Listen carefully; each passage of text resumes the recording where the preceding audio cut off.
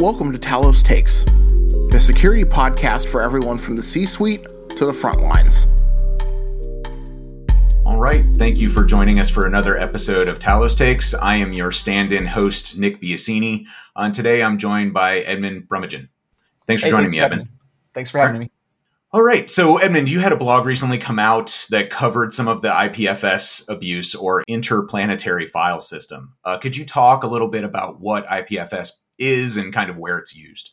Sure. Yeah. So IPFS, it's a pretty complex Web3 technology. So if you're interested in, at a low level, how the technology works, architecture and things like that, I highly recommend checking out the documentation on the IPFS website. But at a really high level, it's effectively a decentralized peer-to-peer network that's designed to facilitate the storage and hosting of content that can be made accessible to the internet. It was primarily designed to eliminate centralized control of large numbers of resources on the internet to enable users to circumvent restrictions that may be based in the countries that they're from, censorship, things of that nature, and to create a more decentralized, resilient network for storing files and accessing files. It's used in a lot of different applications. I think the most widely kind of known application is its use in non-fungible tokens or NFTs, which are kind of a pretty hot topic right now. When you think about when you buy an NFT, you're effectively buying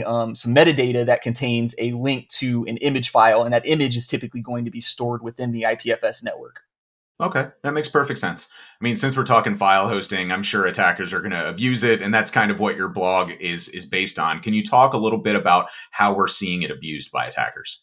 Sure. I would break down the two kind of main ways that it's being abused is, across phishing campaigns where attackers are trying to harvest credentials and malware distribution campaigns. And the way attackers are using IPFS is they're basically using it as a next-gen form of bulletproof hosting. Because the content that is made available within IPFS is mirrored across a large number of systems that are participating in the network, it's very resilient to take down attempts, law enforcement intervention, and things of that nature. And as a result, attackers are able to store malicious components that are used during the attack process within IPFS. So for the purposes of like phishing campaigns where they're trying to harvest credentials, historically, we've seen that they've stood up login pages that are made to appear as if they're associated with major providers, Microsoft, Google, things of that nature. And what they'll do is they'll trick victims into navigating to these login portals and entering their credentials, which are then transmitted to the attacker. So historically, they've used compromised websites and malicious infrastructure that the attacker may control to host these websites, these login pages. What we're seeing now is they're actually storing the contents and hosting the pages within the IPFS network.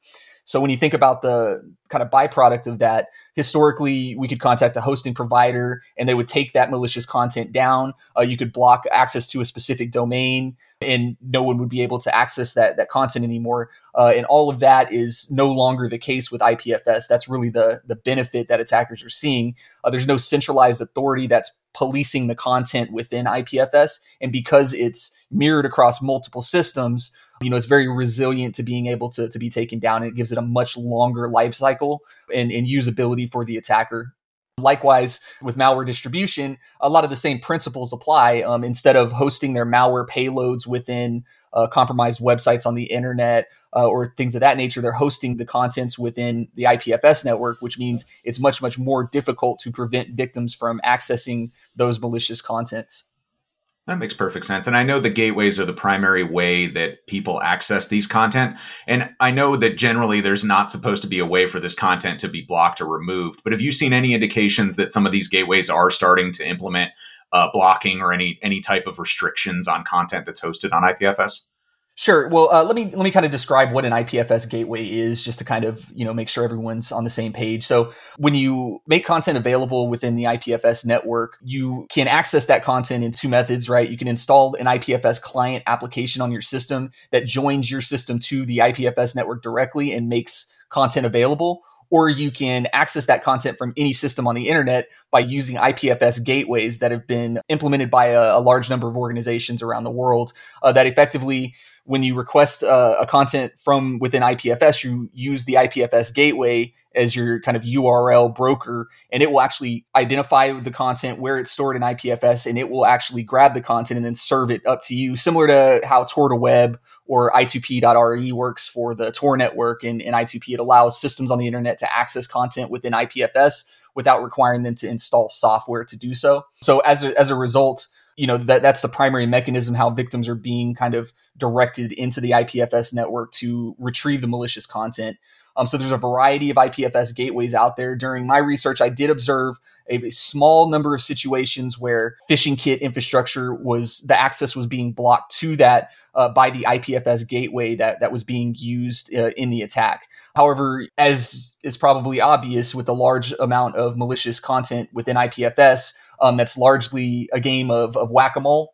And in that situation, while a single IPFS gateway may block access to that content, it's still in IPFS. And all you have to do from an attacker standpoint is change which IPFS gateway your attacks are using, and the attack continues to work.